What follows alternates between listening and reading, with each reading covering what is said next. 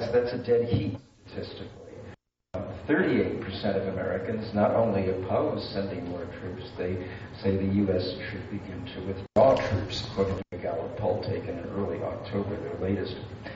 I'd like to ask Colonel Monser, the country's obviously divided here. If I were to say to you, it might be difficult for all of us to understand why we have a security interest in Afghanistan at all. Since 38% of Americans say we should start bringing the troops home, we should start withdrawing. What is the security interest? What's our interest here in having troops stay, and even maybe in increasing them? Well, we've been down this road before. We supported the various Afghan factions in the war against the Soviet Union back in the 1980s, and then once they had forced the Soviet Union out, we decided that the area was of no consequence to us, and therefore we didn't need to continue our support of any faction there and let the chips fall where they may. And that led right to 9/11 eventually. So to stabilize that region, I think, is in the interest of the United States.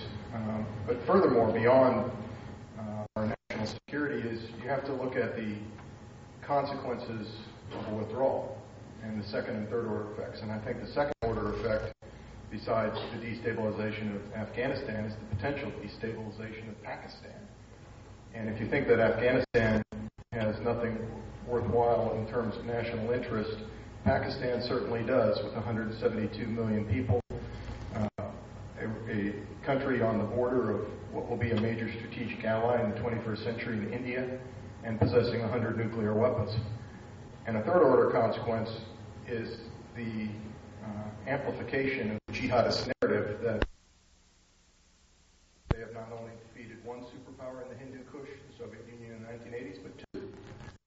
And that if people just flock to the banner of jihad, that they can continue the war with the West.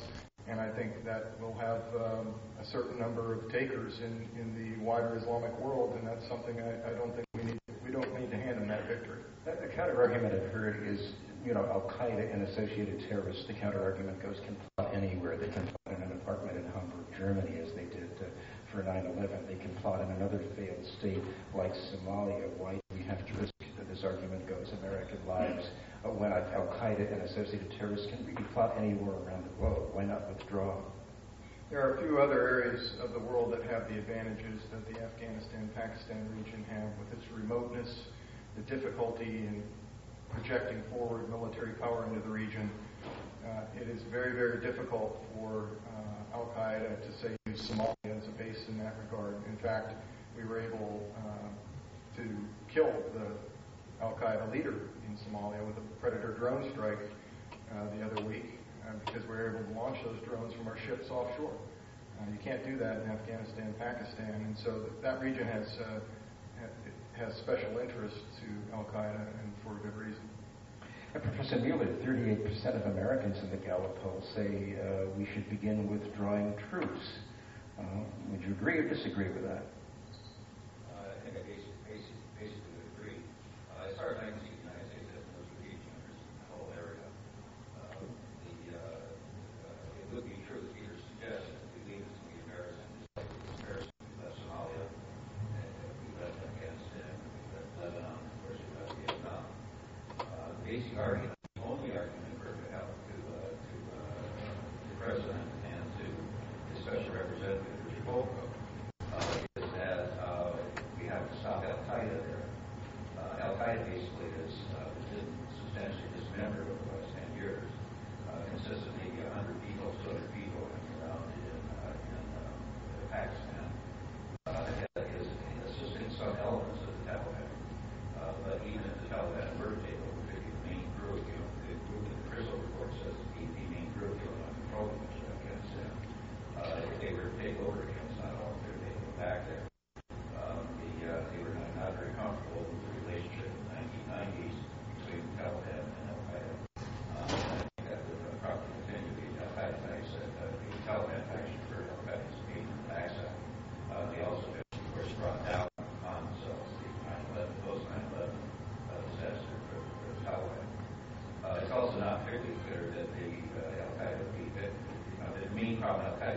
Al-Qaeda basically launched no coordinated, centralized attacks since 9/11, as far as I can tell. They've done some assistance to Taliban and various other groups giving them some weapons training, but despite all their constant rhetoric, they basically carried out no full centralized operations and sort of again at 9/11.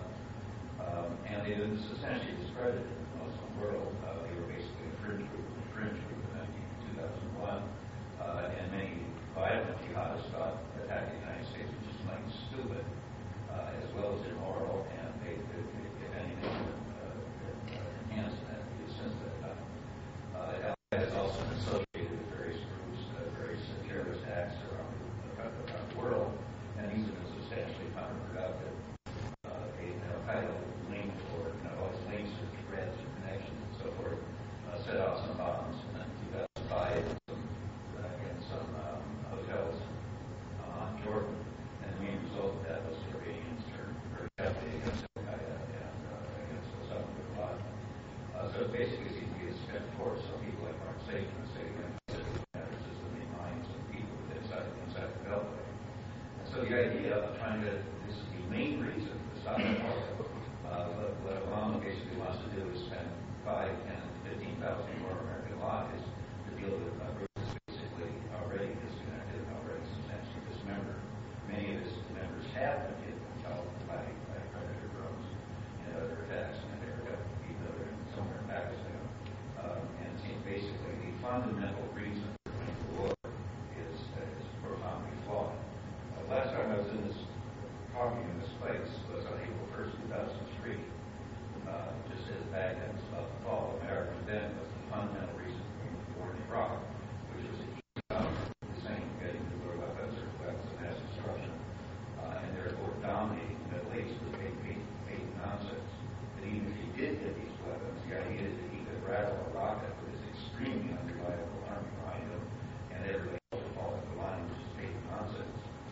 And we've now lost over 5,000 military details in Iraq, going after it. I'm sure what they did was just complete nonsense.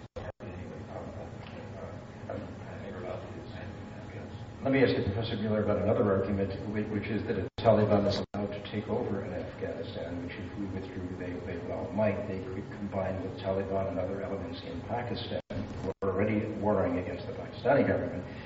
They could potentially overthrow a Pakistani government, and Pakistan has nuclear weapons. The Taliban in Pakistan consists of a few million people. It's a small area against a country which is dedicatedly devoted against them. It's 160 million. The idea that they can walk in and take over the country is very prosperous. It is an unstable situation, but that's frightening. I mean, the key question always is preventing these worst-case fantasies. About the Taliban taking over nuclear weapons from Pakistan. Pakistan, by the way, keeps nuclear weapons in pieces, and only a few people know how to put them together, much less set them off. But at any rate, how many lives is it worth to try to keep those worst-case scenario fantasies from coming true? And this strikes me as it isn't for very many. Dr. Alam Payenda, Director of the Middle East Studies Center, of course, you were born and raised in Afghanistan. No, we'll have audience questions. No, we will have audience questions. I should have mentioned this. We'll have audience questions after we're finished speaking. Oh, thank you. All right. Did everybody hear Professor Mueller?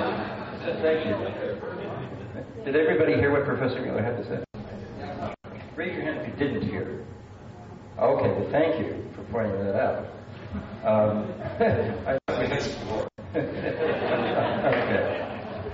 Okay.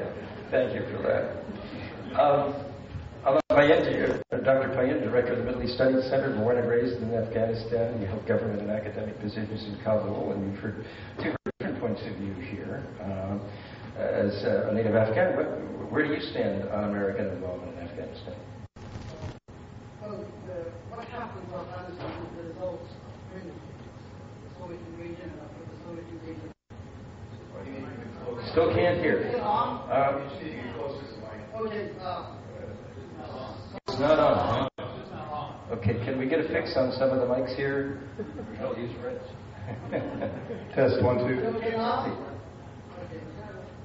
We'll use Colonel Mansour's mic here temporarily. Thank you very much. The instability in Afghanistan is the result of many events and many things. The most important one is the Soviet invasion of Afghanistan in 1979 and the 10 years of Soviet occupation. And after that, from the withdrawal of the Soviet troops in 1989, then until this day, Afghanistan is in war. Some people may not like it, but it is viewed inside Afghanistan also as an occupation right now. Even though Americans, or at least some of us, do not like it to be called occupation.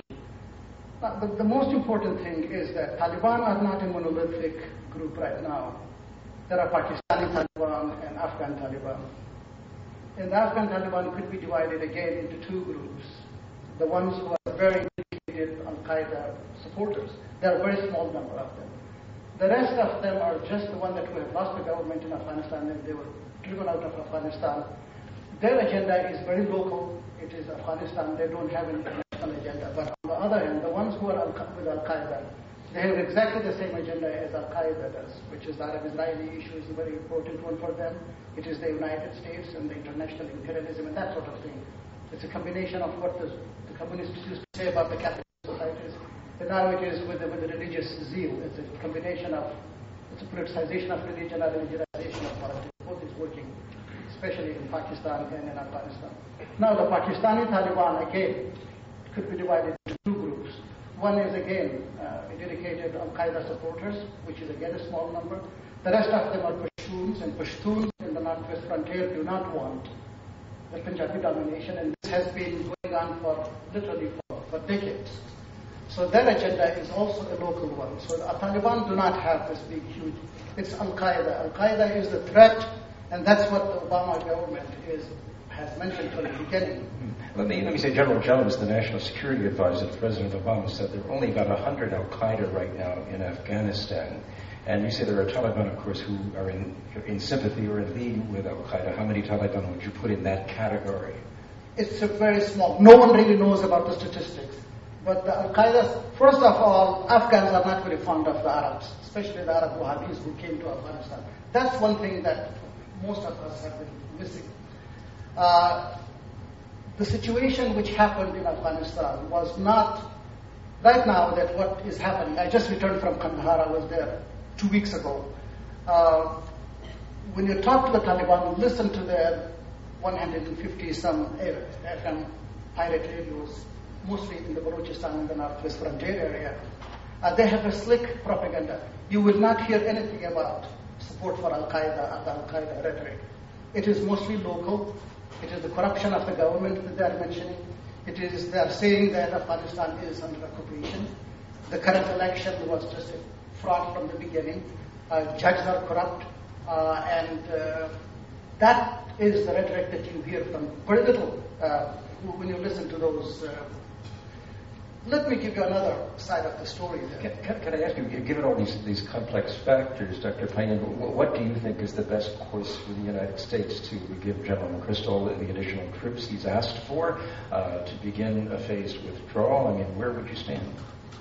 General McChrystal, in his report to Secretary Gates, the Secretary of Defense, in the summary of that, he mentioned that no matter how many troops we put in Afghanistan, that's not going to solve the problem. So the problem of Afghanistan is much deeper than only that the military can solve. If military would have solved the problem in Afghanistan, the Soviets would have succeeded. I mean, that's one thing. If the military solution would have been one of the solutions for Vietnam, the Americans would have won the war of Vietnam.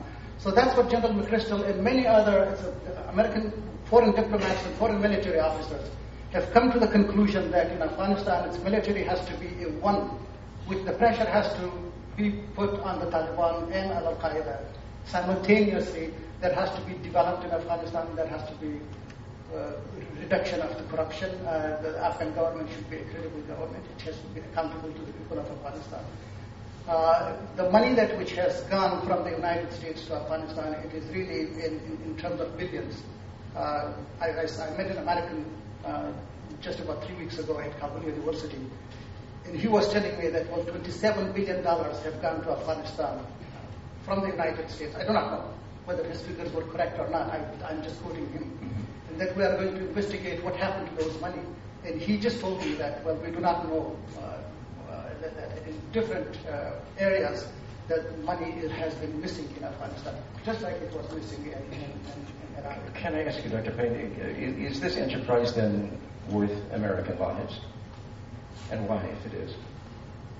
As an American, I would say no. Well, in the month of July, 44 Americans were killed in Afghanistan. In August, 77 Americans. In the month of October is the largest ever since October the 7th, 2001, when American troops were introduced, went to Afghanistan. So this kind of casualty level, and I don't think that it is sustainable in the long run.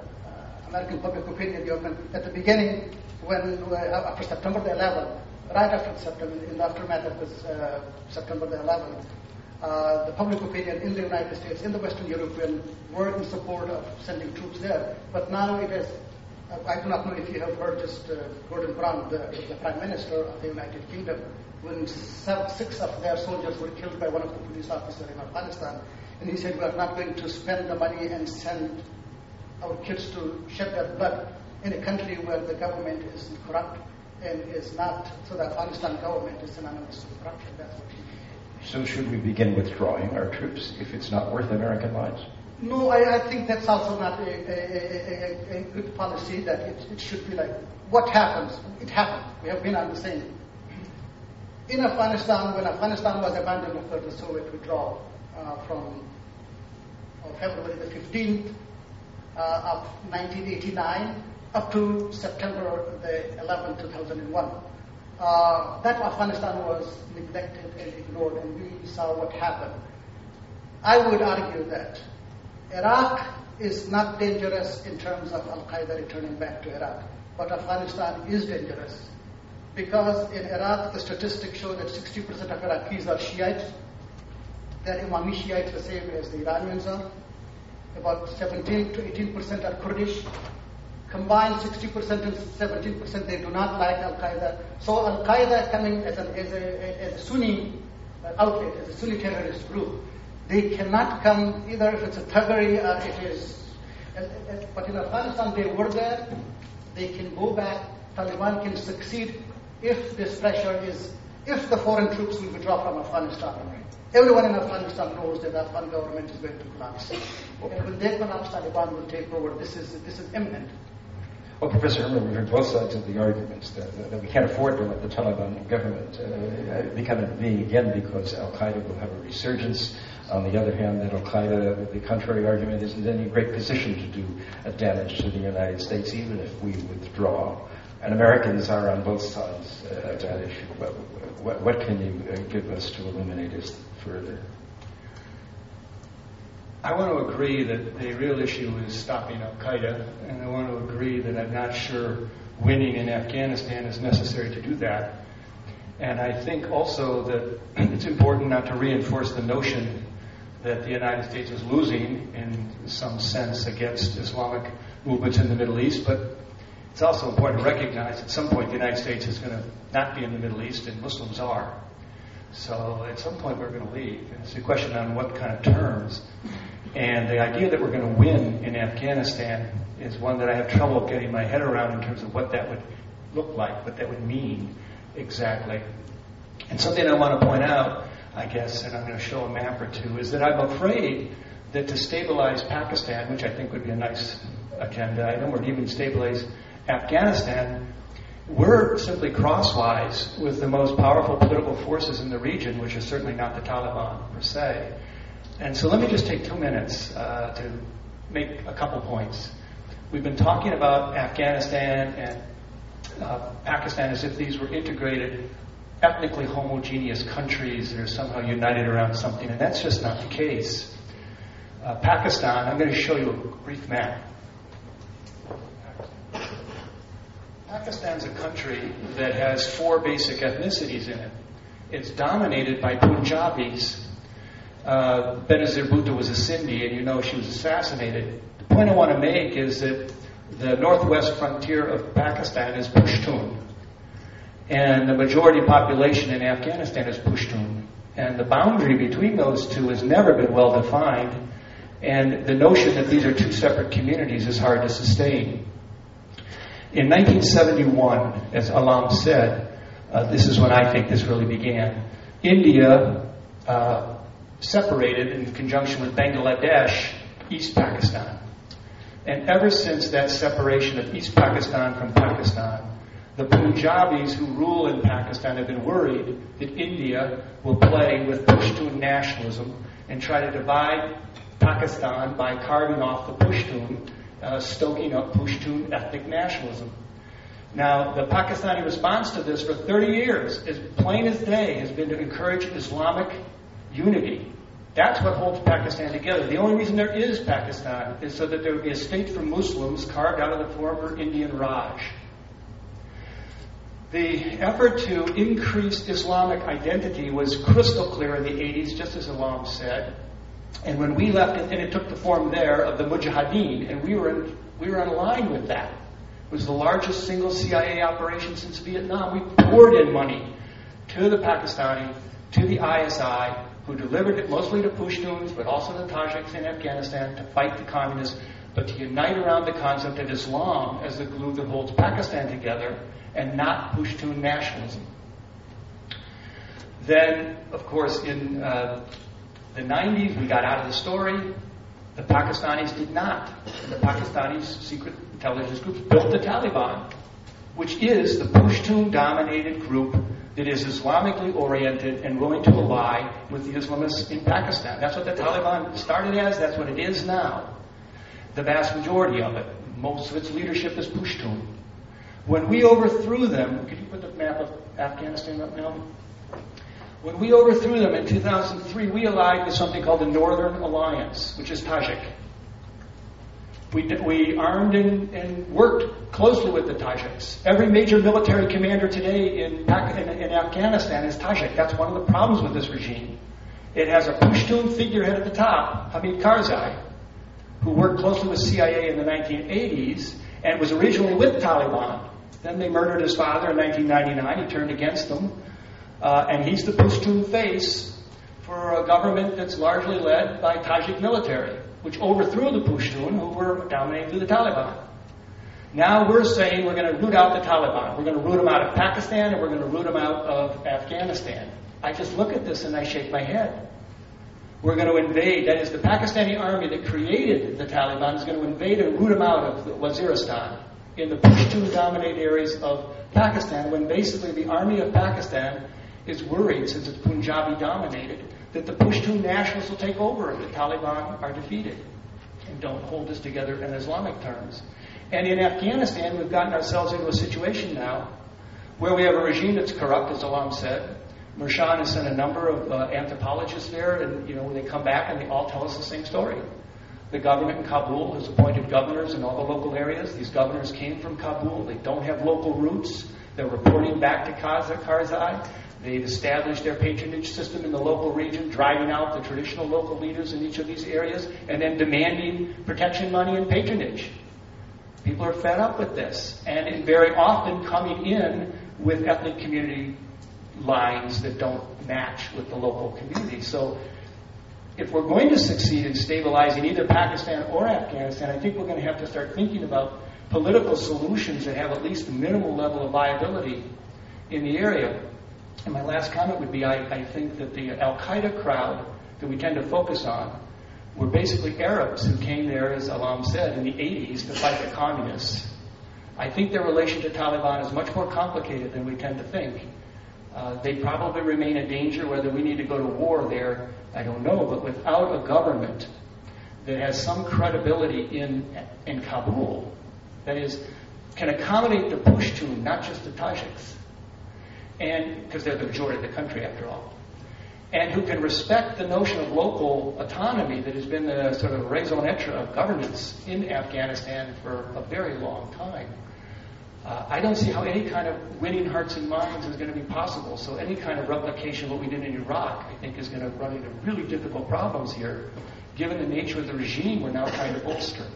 So given that we have a corrupt government in Kabul, with all the contradictions and obstacles you talk about, what is there a good course of action here for the United States? No, and I think that's why the president's been scratching his head and trying to think this through, that he recognizes, I think, that a counterinsurgency effort, as General McChrystal calls for, depends entirely on us providing, rallying people around the notion of a credible government that we could be allied to, so that they come to see us not as occupiers, which they currently do, but as allies. But if all they come to see us as is kingmakers, putting the next guy in power, first Tajik and now with the Pushkin face, I think that they're not going to rally around this government. And we, some of us are older, we've been here before. This is, but we don't have General 2 in the wings to bring in. Colonel Mansour, let me get back to you. We have an apparently very corrupt government under Hamid Karzai in Kabul.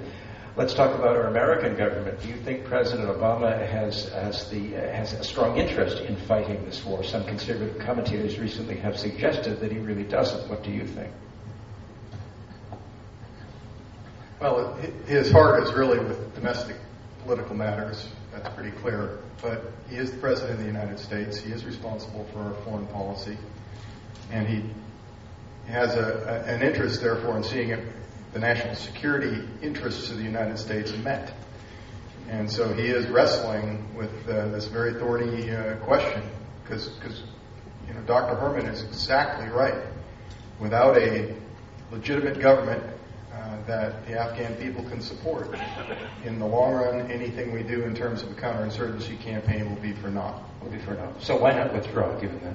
No, because I think that it is possible to help the Afghan government reform. In fact, I think one of the reasons that President Obama has been delaying announcing sending more troops to Afghanistan is to pressure Karzai and to use the current interregnum as leverage against him in order to force him to reform his government.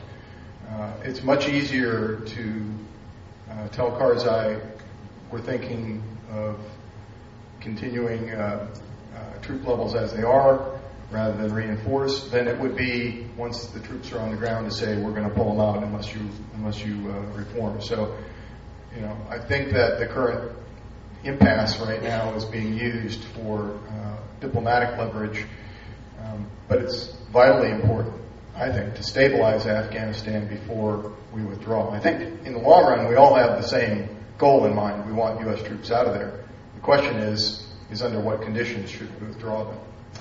Sylvia Chase, who used to be a National Public Radio correspondent, she now runs a small aid organization in Afghanistan. She says the corruption is so extreme. The government, it even reaches down to the average policeman on the street. People in the little villages can't even trust the policemen not to do what they need to have done without a bribe. Given that level, Colonel Mansour, given that level of corruption, why would we ever think that the Karzai government could be persuaded to reform? The corruption seems endemic from top to bottom. Well, it's endemic throughout the world. I mean, we have, Governor Blagojevich or whatever it is in Illinois, and we have a certain amount of corruption in our political system as well. The issue is, can the needs of the Afghan people be met and within their cultural context? And this is where we need to provide them civilian expertise as well as just military troops in order to help them meet the essential needs of the Afghan people. And I think we need to, where we should be pressuring Karzai right now, besides reforming at the top, is to force him to accept some sort of system that where district and provincial governors are elected, not appointed by him. This can be a tough sell because he holds all the power right now. But if you were to design a system that the Afghan people hated more, I don't think you would come up with one that's significantly different than the one that's in place, because it created this very centralized Afghan state in a society that favors decentralized political power. Can the United States continue this enterprise, continue this war, as you suggest, given that the American people are divided, in terms of public opinion? Would you see public opinion standing in the way of successful prosecution? Sure we can. I mean, the American people were actually more divided over the surge in 2006 and 2007 than they are over Afghanistan today. And the difference right now, back then and now, is presidential leadership. If the president wants to lead and tell the American people that this is in our interest to stay and that he's in it to win, then he can make it stick. But it's going to cost him some of his political coin to do it. And it remains to be seen whether he's willing to spend it.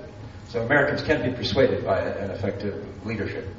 Effective leadership and results on the ground. Yeah. I mean, had the surge failed, then of course I think we would have seen a more rapid withdrawal from Iraq than what's going to happen. Sure. Professor Miller, you study American public opinion, and is it true, as Colonel Menser says, that given a war application, that with a strong leadership and moral suasion, let's say, that a leader can turn opinion around?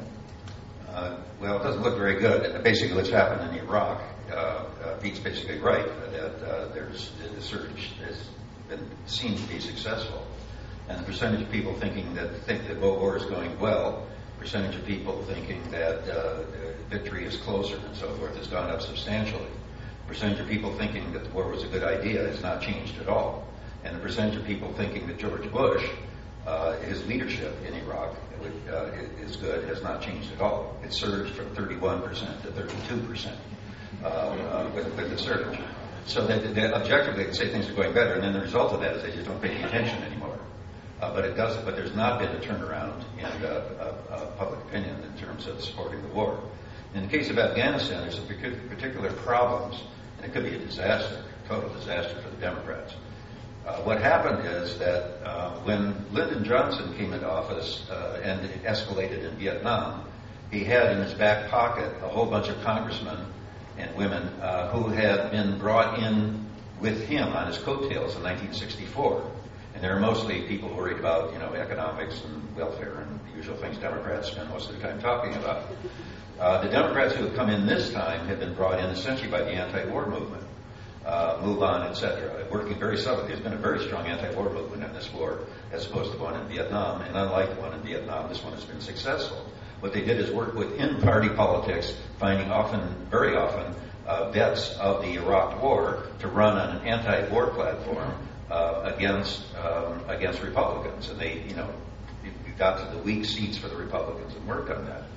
So what it means is that the background is not only is public opinion soft on this issue, but Congress even more so, which is probably more important, is also soft. You've got a lot of anti-war Democrats who were brought in on anti-war tickets. There's a couple of things that can happen. One for Obama. One is that the bottom drops out of the Democratic support, even though Democrats are strongly in favor of Obama and a whole bunch of other things like health care. And it may also be that in next year's election, Democrats, those virulent, strong, extremely well-organized campaigners that brought in Obama, who was the only candidate running who opposed the first war, the Iraq War, that they'll basically sit on their hands in the next election, with the result that the Republicans will do extremely well. And that would possibly boost support for the war because the Republicans are now the place where Obama gets most of the support. But in terms of public opinion and, more importantly, I think probably congressional opinion, Obama's got a real dilemma in front of him. Professor Mueller, I guess what Congress is ultimately required to do is devote money for the war, which they did and have done for the Iraq War, even with the Democratic majority in the House. So Congress will, I would imagine, and as you point, if more Republicans are elected, is even more likely to continue voting money for the war, which is, I guess, all the president needs them to do. Yeah, well, it's a problem. Basically, the Democrats, to win an election, you need campaigners and people, pushing doorbells and issuing bumper stickers and holding rallies. And the Democrats don't do that. It's essentially what happened to Clinton in 1994. The so-called Gingrich Revolution is mostly Democrats sitting on their hands because they're alienated by his policy with respect to NAFTA. And so I think that's something like that could happen again. Well, what is the percentage currently of Americans who say that the war in Afghanistan is not worth fighting? It's more than 50, it's less than 50% on that particular question. There's a problem with that question because if you say was it a mistake to get into the war in Afghanistan, it's a tricky one because there's actually been two wars. The first one against Al Qaeda, which seems to have been very successful, and people supported that. Now this later one, so it's not quite clear what the questions mean all the time. But as Rick has also pointed out, there's been, particularly in the last year, a real decline in support for the war. And some questions that Rick mentioned, you get basically majority opposition on the war. We've talked a little bit about the Predator drone flights, which shoot missiles from unmanned aircraft into small villages in Pakistan along the border with Afghanistan, and they've killed apparently a couple of dozen suspected militants, suspected terrorists.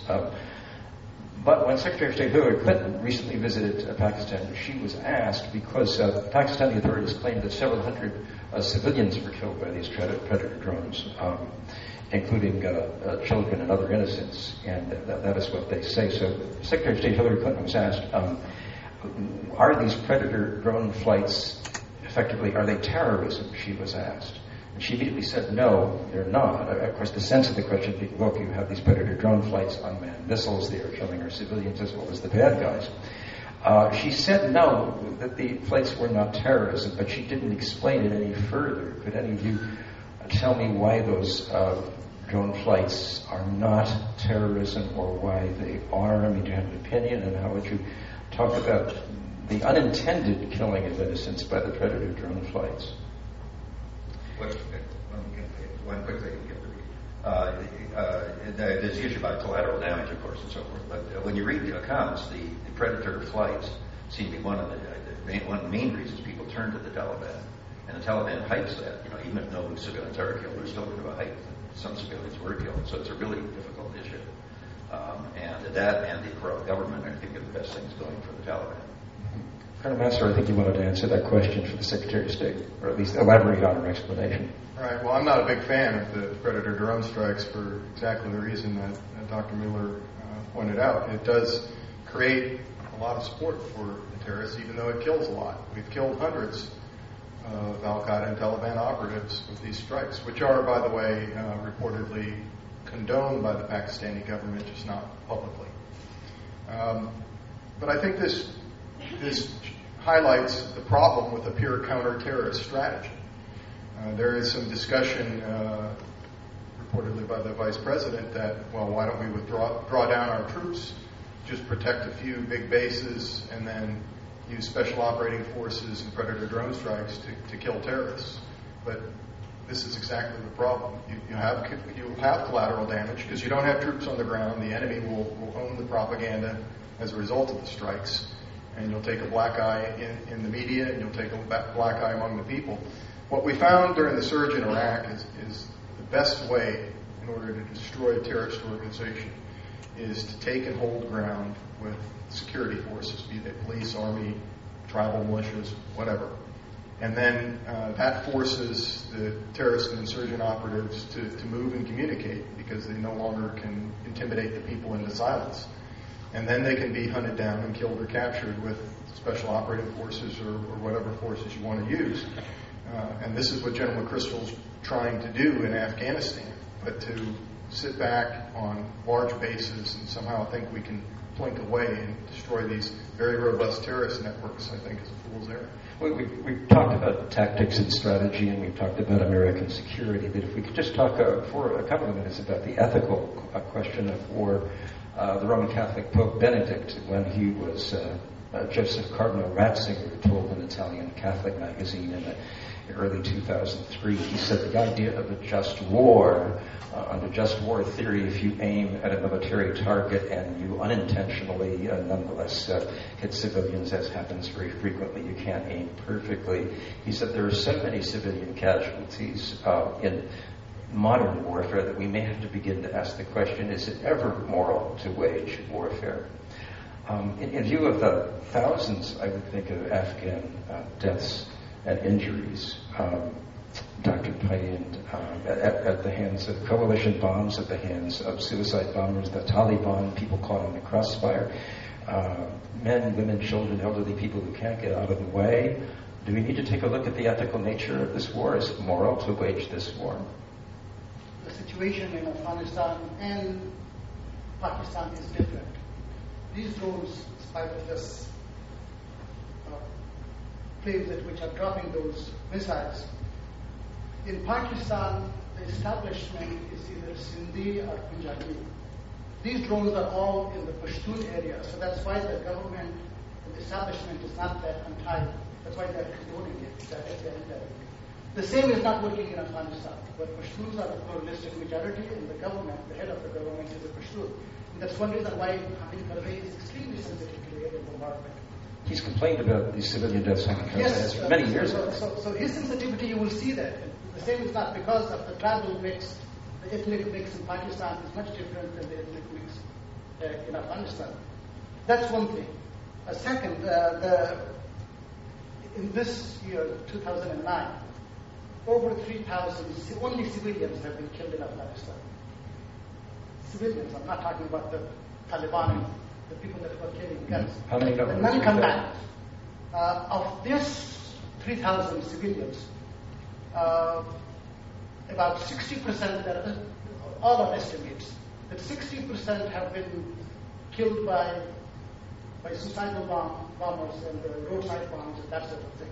And about 40% of that by the United States and the coalition and the ISAF, which is the International Security Assistance Forces, and the NATO forces have been killed. So the casualty that, I don't know if you have heard this about a month ago, the 2 tankers which were taken in the northern part of Afghanistan, and those tankers were destroyed by the Taliban, and finally the villagers came, and one of the German commanders got panicked and ordered the aerial bombardment, and over 120 civilians were killed.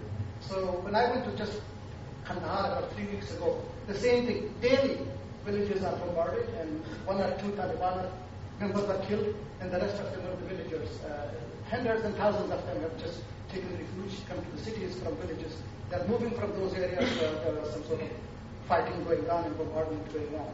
So it's one of the things which is turning the people against the Karzai government and against the supporters of the Karzai government, the United States and the coalition forces. That's the practical result, that people being turned against the government. But ethically, can we justify such warfare? That in Afghanistan, neither in the religion of Afghanistan, nor in the practice and traditions of Afghanistan, that sort of indiscriminate killing has been accepted by anyone, including the Afghan government, so let alone that when it's done by some foreign supporters. They do not accept such killing. So it's not accepted. Well, first of all, look at the statistics in Afghanistan. 1 out of 4 children die before the age of 5. Then others die by childhood disease and this and that. And then when some of them, you ask any one of those women in villages, like, how many children do you have? First, they will tell you 9. And how many are alive? 3 or 4. So in that sort of situation, when this aerial bombardment are killing the rest of them, which are reaching the ages of adulthood, is creating a different set of problems in Afghanistan than probably they created in Pakistan. So, Dr. Payne, if I understand what you're saying correctly, the religion of Islam is the majority religion in Afghanistan, right? And it does not support the killing of innocents under any circumstances. No, as far as the religion is concerned, that's the killing of an innocent person, Jew, Christian, Muslim, anyone, that's against the religion. But now how these terrorists are justifying this, that's exactly the same way. That was collateral damage. So that since our kids are killed by the government and the government supporters, so it's free game for us to go and kill. I mean, that's the argument that they're using. But it does not hold as far as the religion, the Sharia of Islam, in any branch of the Sharia, whether it's the 4 Sunni schools or the 3 Shia schools. So the killing of the innocent person is against Islam. So from an Islamic perspective, both the United States and its allies and the Taliban and their allies should cease fighting. Is the killing innocents? Yes, the killing of the other person is allowed under very strict conditions. One is that self-defense, another one is that if your religion, your country is attacked in that sort of situation, and adultery, for example. These are very few. Or if someone killed my father, and then the courts will come and then find him with the witnesses and others, so that person will be, the capital punishment is accepted.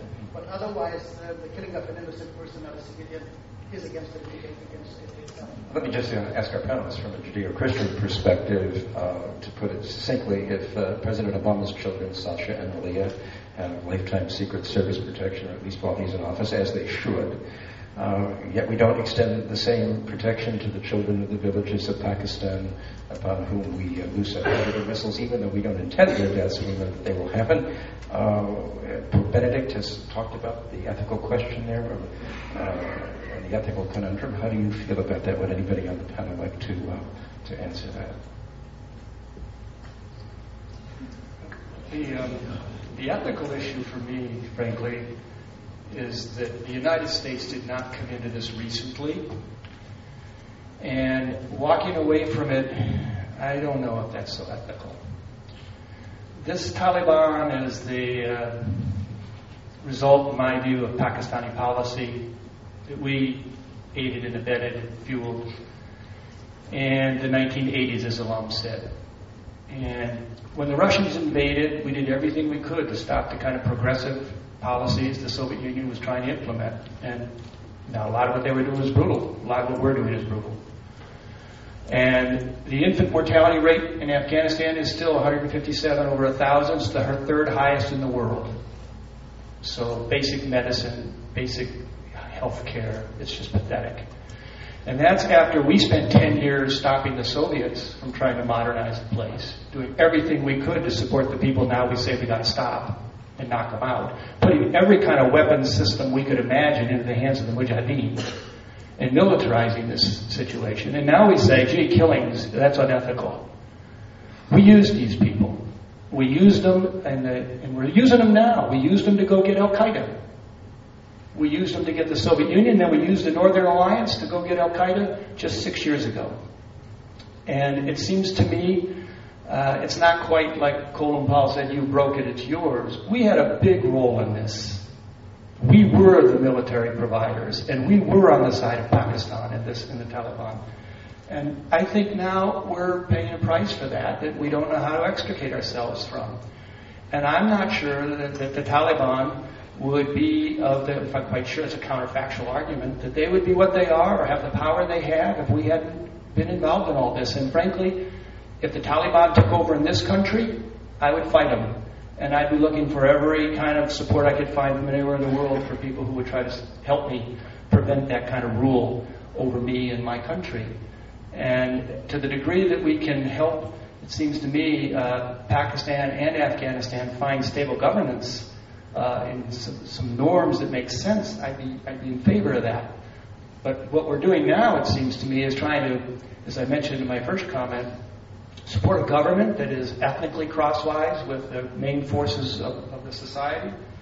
We're making terrible mistakes. It's not just the drones. I spent a week this summer in Cambridge in England with people from ISAF, and we were looking at some of the mistakes we've made in building water ducts and farming, and we've ruined the water system of various villages. We were well-meaning. We just didn't understand what was going on. And we ended up, putting people without water for 8 or 10 months. Taliban have made it a field day of these kinds of mistakes we've made because they say that was intentional to destroy your crops and to do this and to do that. It's not just the drones. You cut off people's water for months at a time. It's just devastating. And the Taliban rules because people are afraid of them or ethnically affiliated with them. And in Pakistan, it's become doubly difficult because the Taliban have decided to make this a class war. It's probably opportunistic. But they've decided to attack the feudal structure of the landholding class in Pakistan and tell the non-landholders, if you support us, you can go take their land. This is popular stuff against landholders who are living in London and been absentee landlords in Pakistan. I mean, Pakistan is not exactly what I would call a super modern society either. Alam can speak much more authoritatively than me on this. But Fred, I guess for me, the ethical issues here, to come back to it, are just so much more complicated than whether it's okay to drop a bomb on somebody this year, because we're into this up to our eyeballs. So, Professor Herman, you would say we have an ethical obligation, a humanitarian obligation, to continue to try to bring a stable government to Afghanistan. Yeah, I do. Mm-hmm. Everybody on the panel agree with that we have a humanitarian and ethical obligation, Professor Mueller? Yeah, I mean, that's a real problem. That you can make a case for being in Afghanistan as entirely humanitarian. It's questionable whether it's possible. And of course, the way of solving the problem is to kill a lot of people, and a lot of people, Americans, get killed in the process, and as we take into consideration. If you really want to save people, the place to do it is in eastern Congo, where people are being killed in much greater number and where troops probably could bring stability. The issue basically is just the difficulty of the corruption. And someone has to also tell me is what military plan is going to cause the Taliban to be willing to stop fighting. In other words, in Vietnam, what the communists said, well, we're going to fight 20, 30, 40, 50 years. And that was not quite put to the test, but their ability to continue fighting never waned. They seem to be willing to keep going after it, even when they had major military losses. So the question is there any way to get the Taliban to basically give up, lose, or are they going to continue at least at this level forever, where it's a relatively easy level to continue at? And also, if you're going to lose 1,000 American lives per year, do you want to continue this for 5, 10, 15, 20, 37 years and take those casualties for a situation which basically, in my view, has absolutely no bearing on American national security, whatever. Can we project, if we would follow, Professor Mead, your advice and withdraw, that the deaths would be fewer, casualties would be fewer, suffering would be less over time? Yeah, if basically you could come up with a plan which would be efficient and could stop the war, then I'd be willing to look at it, because the humanitarian argument is basically a valid one. And I think also the Afghans don't really want the Taliban back. But as we were talking before, you go through a checkpoint, and if it's a Taliban checkpoint, they check you over and they let you go. If you go through a government checkpoint, the government officials shake you down. That's endemic throughout the whole country, and how you're going to reform those guys saying, okay, can't do that anymore. We'll slap you on the wrist, whatever. Good luck. And the prognosis on this is just very, very important. A friend of mine, Peter Bergen, who disagrees with everything I just said, basically, did an article in New Republic recently, and his thing is, I think it's not impossible that we could win in Afghanistan. So it's, once more into the breach, it's not impossible. I mean, what kind of a war cry is that? Just before, in just a moment, we'll go to your questions. But before we do, I think perhaps Dr. Payen, Colonel Mansour, you have things you'd like to add here before we go to audience questions. I have a lot of things I'd like to add, but I don't know that we have the time.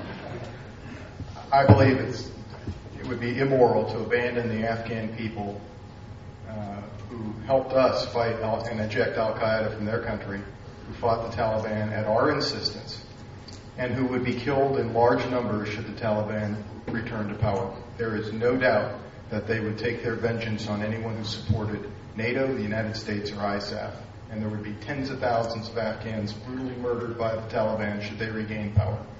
And the United States should not be part of any kind of situation where we allow that to happen.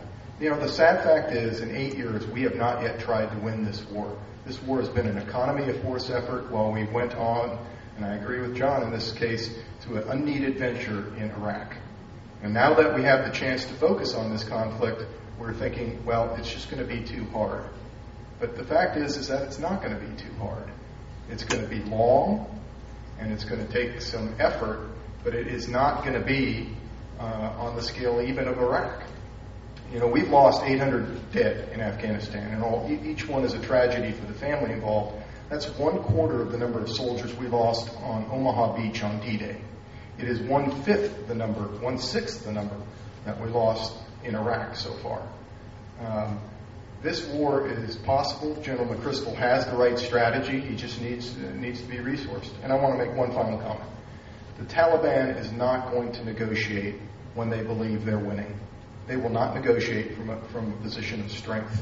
So if we all agree the solution to this conflict is political, but you have to set them back on their heels before they're going to be willing to negotiate and come to terms with some sort of mediation. Dr. Payen.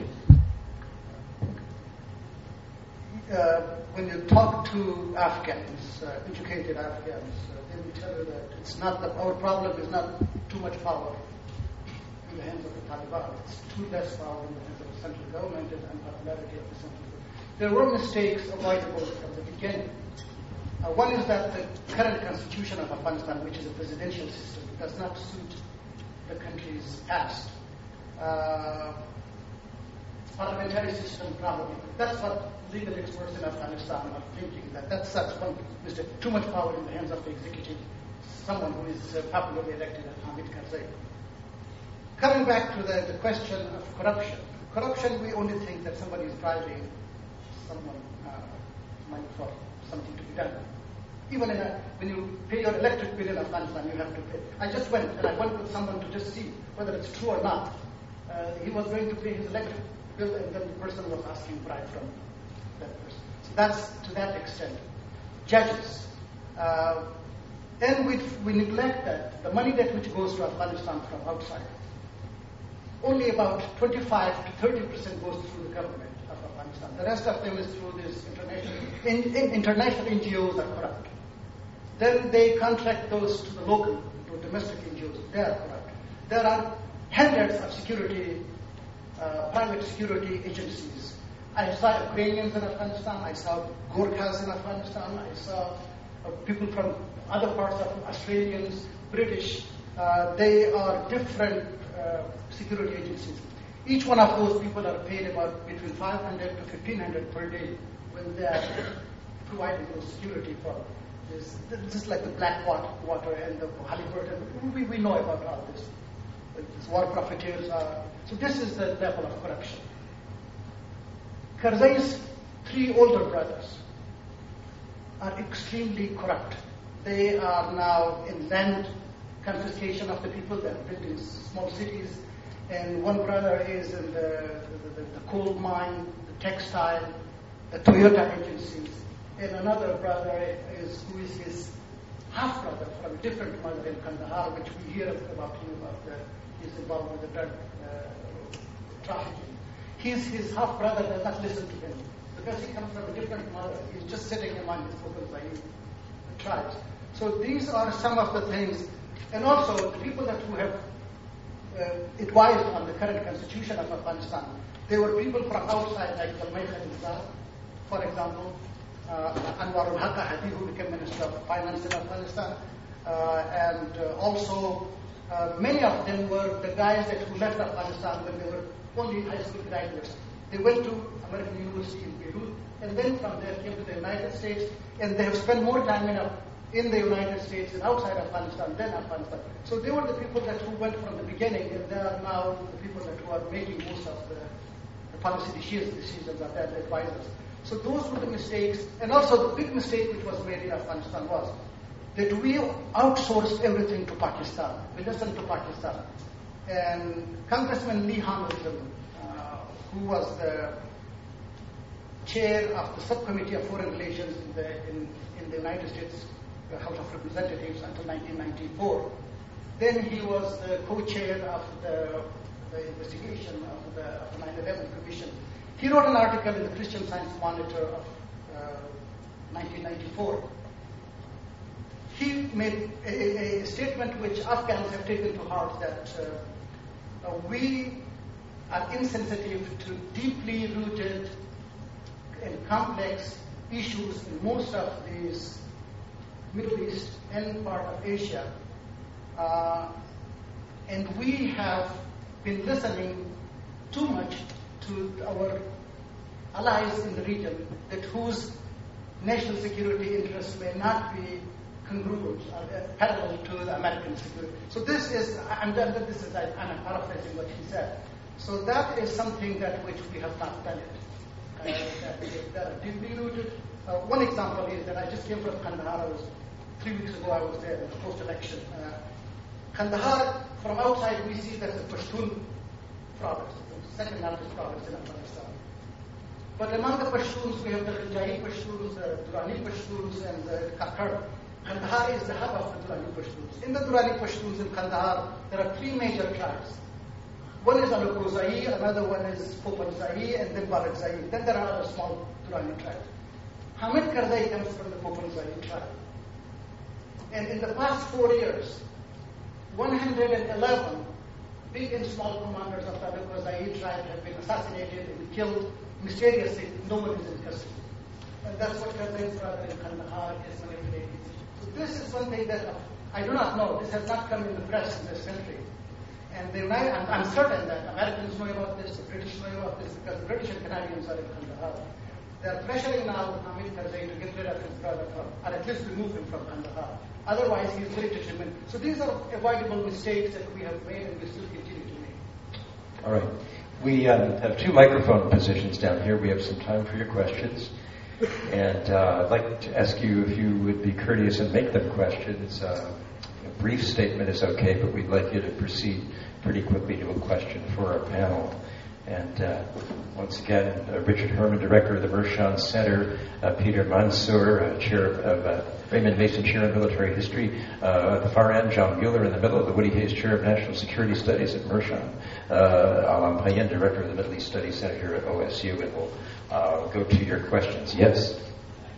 My name is Logan West. I'm an international studies student. My question is basically to the whole panel, and it's on the stability of Afghanistan. Tonight, the panel talked a lot about kind of a lot of ethnic tensions and a lot of problems with really seems to be keeping Afghanistan as a country unified, and it seems like very little unifies the country of Afghanistan. So my question is, would an ideal situation for a stable Afghan region necessarily constitute keeping Afghanistan as a country, or would it be better to split it up along ethnic/linguistic lines, or maybe more stable, smaller countries, but would be more united? Okay, did everyone hear the question? Anybody who didn't, raise your hand. Okay, we got it. Yes, who would like to answer? It is true that Afghanistan is a multi-ethnic, multiracial, multilingual society, but it has a history of at least 250 years. From 1747 that the name Afghanistan stuck. It used to be a territory contested by different superpowers throughout the history. The Armenian, Persians, the Greeks, Alexander the Great came to Afghanistan, and after that Genghis Khan came to Afghanistan, and Mughals and Babur and others. And then the 3 times the British Empire, twice in the 19th century and once in the 20th century, then the Soviet Union from 1979. But still that country, it is true that it is, in the Western sense, it's not a nation state. That for people, the statehood and citizenship comes first, and then the ethnicity comes. In Afghanistan, usually you will see the other way around. I'm a Pashtun first, then I'm an Afghan. I'm a Tajik first, I'm a Uzbek, I'm a Turkmen, I'm a Kazakh, Kyrgyz, that sort of thing. But still, it was not always like this. As I mentioned, that one of the things which was very detrimental to Afghanistan, and it will be for many more years to come, is which the Soviet Union destroyed all these dispute resolution mechanism, this tribal hierarchies and system in the country. They did not establish anything, so they just left Afghanistan totally fragmented. And then So the Soviets basically destroyed it. what a system which existed for at least 500 or 250 years, when the name Afghanistan has been associated with Afghanistan. So that social fabric, political fabric, those were all destroyed. Institutions, the government institute, everything was destroyed. They wanted to create a totally new kind of state in Afghanistan, those 10 years. They did not succeed and left everything destroyed. And that's one reason why Afghanistan became a failed state after the Soviets left, just like Somalia, just like Rwanda and Cambodia for some time. So Afghanistan is classified as one of the failed states. And it's very difficult. No one has the recipe how to now make this failed state again a viable state. So neither Americans, nor Russians, nor Europeans. So there's all we're struggling with what to do now in Afghanistan. So this is now the problem that we're dealing with. Okay, we have a question over here. Yes, my name is Alex Catron. I'm a political science and business major. And it seems like a lot of the problems that are stemming from Afghanistan, like he actually asked, is from the severe divides in the society. And my question for the entire panel is, given that the current electoral system, the current government has been completely unable to, I reiterate those societal divides in Congress or in the OAC-JIRGA, it's been completely unable to properly separate a power between the different provinces in Afghanistan. Do you think that, one, should we look at reorganizing their government or forming a new electoral system, like a more proportional representation?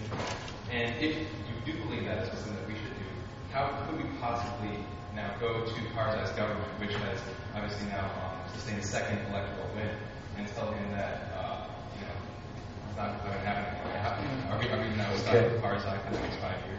All right, Professor Herman. We need to reorganize the government. I introduced these maps and I introduced this ethnic issue, but I don't want you to think that these are highly homogeneous groups. I think I'm very much in agreement with Alam that the differences within Pushtun and within various tribes and the like is very important. So I agree with his basic sentiment. Better to keep the state together and not get too hung up on these divisions. They make very important trends in politics, but I think what has really been a mistake is to try to over-centralize power in Kabul as distinct from more local autonomy. And I think that's what they need to move back toward. And I don't think they'll get there because I think the support for Karzai has been sufficient that he's going to try to hang on to the central control he has.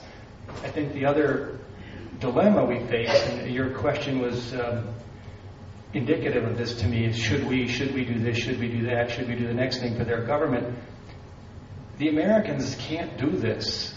That's the real rub. I mean, this is not possible, in my view, for Americans to go to a foreign country and set their government up for them and say, now you're going to have democracy. Well, we tried it this way for a few years, and guess what? We didn't understand your ethnic divisions very well, so we set up the wrong system, so now we're going to remake it another way. Whoever they elect and whatever they do, I mean, one of the problems Karzai labors under is he's seen very much as ours. And he is. So there's a certain reality principle to a lot of this. And it seems to me that this is where I guess I lean somewhat with John. We're going to have to give a lot more room. And what is going to happen, of course, is what you saw with Karzai. He's going to be corrupt and he's going to rig these elections. And I don't know. I wish I had the magic wand. I'm sure that's why the president's scratching his head, too. We have to fix a political system that's not ours, and we don't have any legitimacy when we try to fix it.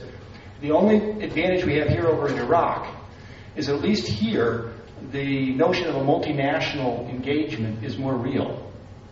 And so this is not just a U.S. activity, and maybe we could make this a more UN global thing, and that would help legitimate the intervention a little more. But otherwise, I don't see a good way out here. Colonel Munzer, you'd like to add something here? Yeah, I'd like to remind the audience that the current system in Afghanistan, centralized as it is, and I don't think it works very well, was created by a Loya Jirga of Afghan tribal leaders. And it was their decision to institute this system, which is loosely based, or largely based, I guess, on the 1964 Afghan Constitution. So this was not necessarily the work of the United States, although Ambassador Khalilzad obviously had a strong role in guiding them through it. There is room within the current Constitution for making some improvements. One of the huge improvements would be if we could convince Karzai to allow district and provincial level leaders to be elected and not appointed by him. And they could do that without reconvening a Loya Jirga. And that alone would have a huge impact, I think, on the society. All right, Dr. Payet. Yeah, the Loya Jirga of 2001 Zalmay Khalilzad played a role to convince the King of Afghanistan, Zahir Shah, not to be a candidate. So that's known. So the Loya Jirga and the tribal leaders did not know what is presidential system. They were used to their own monarchy and that sort of feudal system which existed. The presidential system is totally a product. The only one country in which really works good is the United States. So that's something that it was also introduced from outside to the Afghan. Now, what are Afghans saying about how can they solve this post-election, this corrupt election, this fraudulent election? I talked to some of the Afghan experts, legal experts, and professors, and also common people. Their recipes are for solving this current corrupt election which just took place on August the 20th. One is that there should be a power-sharing government, unity government. Because after 1.3 million votes of Karzai's votes were thrown out by the United Nations supported electoral complaint commission. So 1/3 of his votes were considered to be thrown out. They were not good votes. After the adjustment, Karzai did not succeed to achieve 50 plus 1% of the vote. So that's why there was a runoff election. Was supposed to be on the 7th of this month. So Abdullah, his main challenger, who got about 28 to 30% of the vote, he did not participate. So what happens? He did not participate because he thought there is no guarantee that there will be no corruption again, because no one was fired, no one was put into prison. The same governors who did participate in this election, they were still in the place. So that's what they say, that there has to be a unity government, power sharing. That's one solution. Afghans are suggesting this. The second one is the Loya Jirga. They should reconvene an emergency Loya Jirga, the tribal groups, not be manipulated just like the Mehmed and others did in the past. So they will be allowed to just go and probably chart a course for the future. What kind of system they want? That's third. The third one is that Karzai should step down, because now he is considered as illegitimate.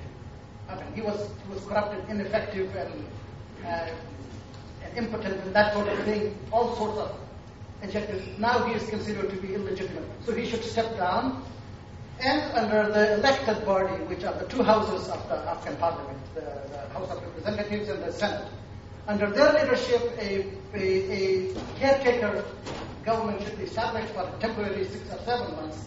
Under their leadership, the next full election will be declared, and they should not participate in the future government. So there are some plans and some policies suggested by the Afghan, but I do not know who listens to them. That's a different matter. All right. We have another question over here. Thank you. My name is Alan Lyons, Professor Emeritus, Agricultural College. I've recently been accepted an appointment, USDA, to a trilateral Afghan, U.S., Pakistan working group, essentially to work in the area of reconstruction and winning the hearts and minds of the people, if you will. I think I heard Dr. Herman make some suggestions, some comments about the hearts and minds effort. I think I heard the same thing from Dr. Lean, and I heard the same thing, not the same items, but also from Colonel Mashoud. Would each of you give me a sense of what you really think about efforts like USDA going into this area in a reconstruction, and maybe relate to the PRT units that the military is engaged in this area of the world? Is this a false effort on our part, or is it something we can look to? Or make something out of it? Understand, we just have a couple of minutes left, so if you'd all be very brief, Professor Miller. To encapsulate that question a little bit further, the question is, can a country that can't get the schools in Washington, D.C. to work re-engineer a country very far away, very large and very complicated, while being shot at? Who else would like to comment? Professor Herman. I'll take a different point of view. Not that I disagree that the U.S. is not always efficient, but Alan, I think you can make a difference. I think that we've made mistakes in the past. It doesn't mean we don't know how to increase food production. We don't know how to reduce infant mortality.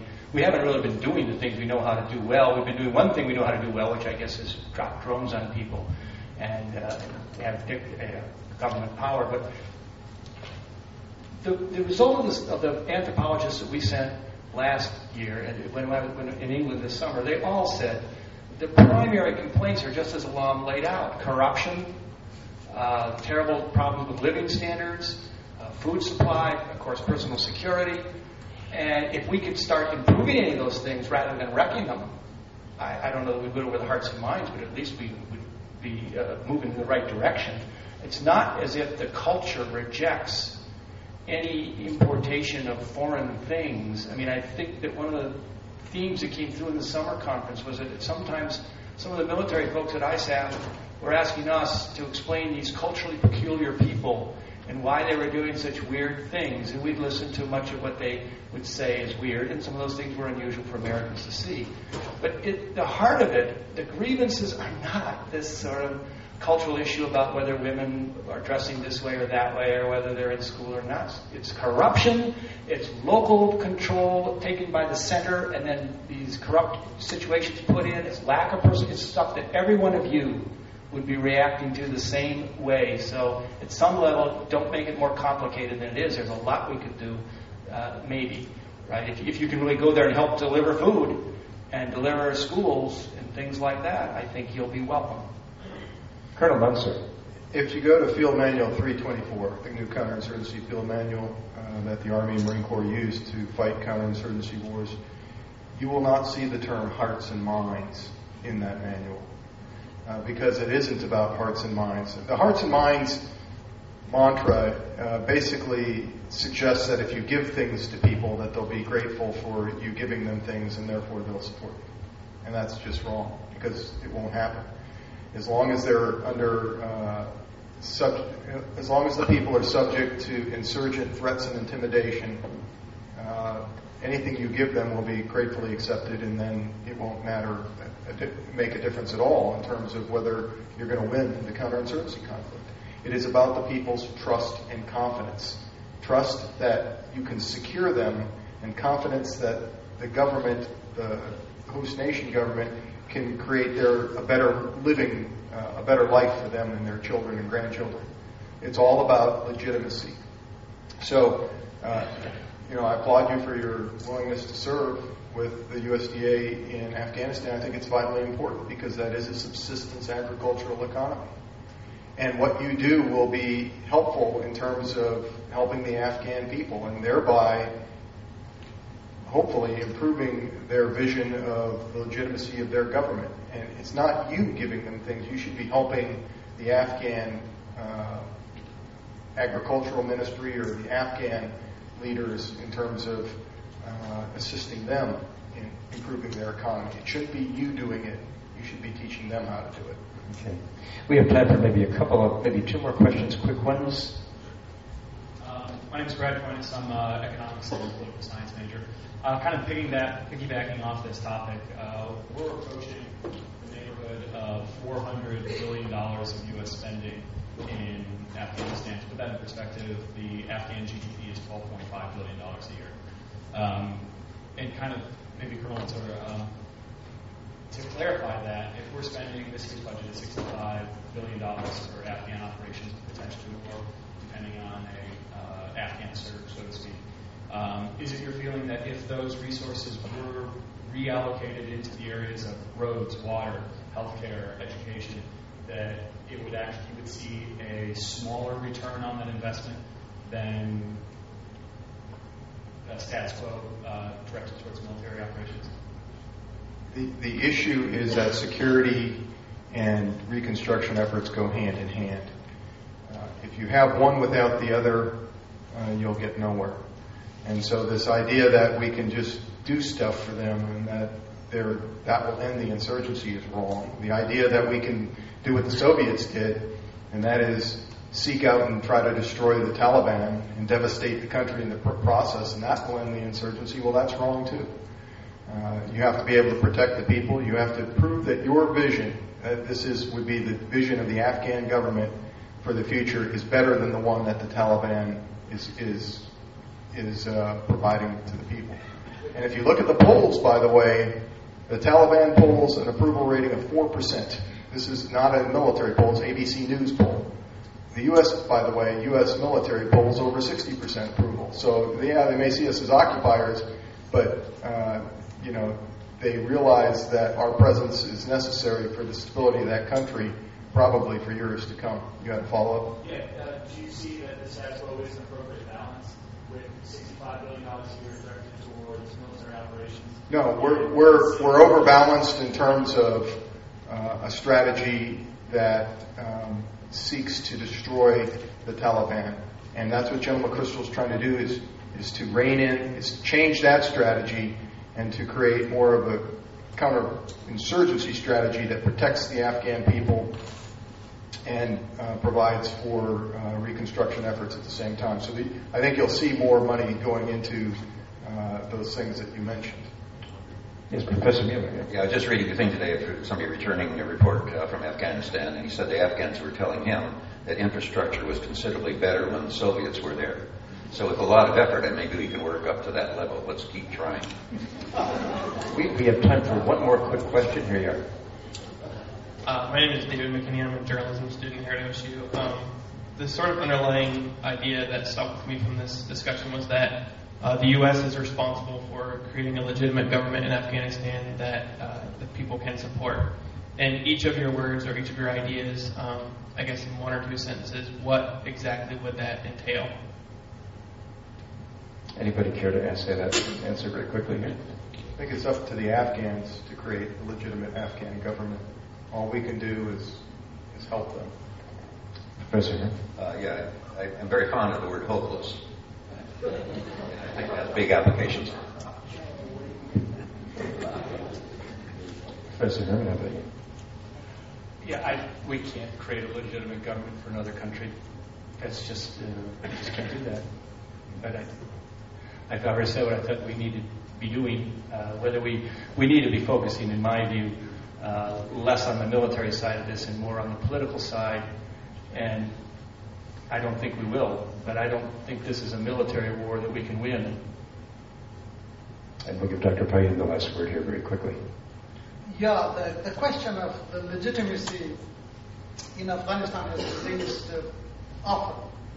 That when Karzai, just like when the Soviet Union invaded Afghanistan, they brought Babrak Karmal with them. So now Karzai came with American troops and the foreign troops to Afghanistan. So poor guy has been deprived of that legitimacy in the eyes of the Afghans to begin with. But it does not mean that they prefer Taliban more than, so I agree that if you have asked the people, the public opinions have shown that Taliban are not popular in Afghanistan. Americans are much more popular than the Taliban, so that's a fact. And Afghans know that if there are no foreign troops in Afghanistan, Afghanistan will go back to the same situation as Taliban. And again, we may have given a very grim picture of the situation in Afghanistan. When Taliban were in power, not a single university was functioning in Afghanistan. 3 kinds of banknotes were published in different areas of Afghanistan. So now there are 18 universities functioning, maybe not what we would call universities. About 6-7 million children are going to schools. Roads head Kabul to Kandahar, for example. It took me the first time the road was not built, about 124 hours from Kandahar to Kabul. Now within 5 hours you can get to it. So these are the things which have been, but at a tremendous cost. One gentleman mentioned that Afghan GDP has been estimated around $5 billion. And it's probably, I do not know whether you factor the drug money into it or not. 93% of the opium which is produced in Afghanistan, which is some people say that's $6 billion. Half of them come from the illicit drugs and other. So we still do not know. Foreign aid, for example, that's one reason why they do not want to channel it through the Afghan government, because there is no capacity. The Afghan government at this stage do not have the people really to implement that kind of huge projects without corruption. So these are all, someone can think that probably it will take some time, but the time is not now, I should say that much. Yeah, the paradox for me is that we won't be able to sustain the American military commitment to this period without exaggerating the degree of threat to ourselves militarily. I agree with John on that. And that's what was the problem in the past, was when you take the military, the threat to us from Al-Qaeda out of this story, the American public will lose interest in this very quickly because the strategic interests at stake are very thin.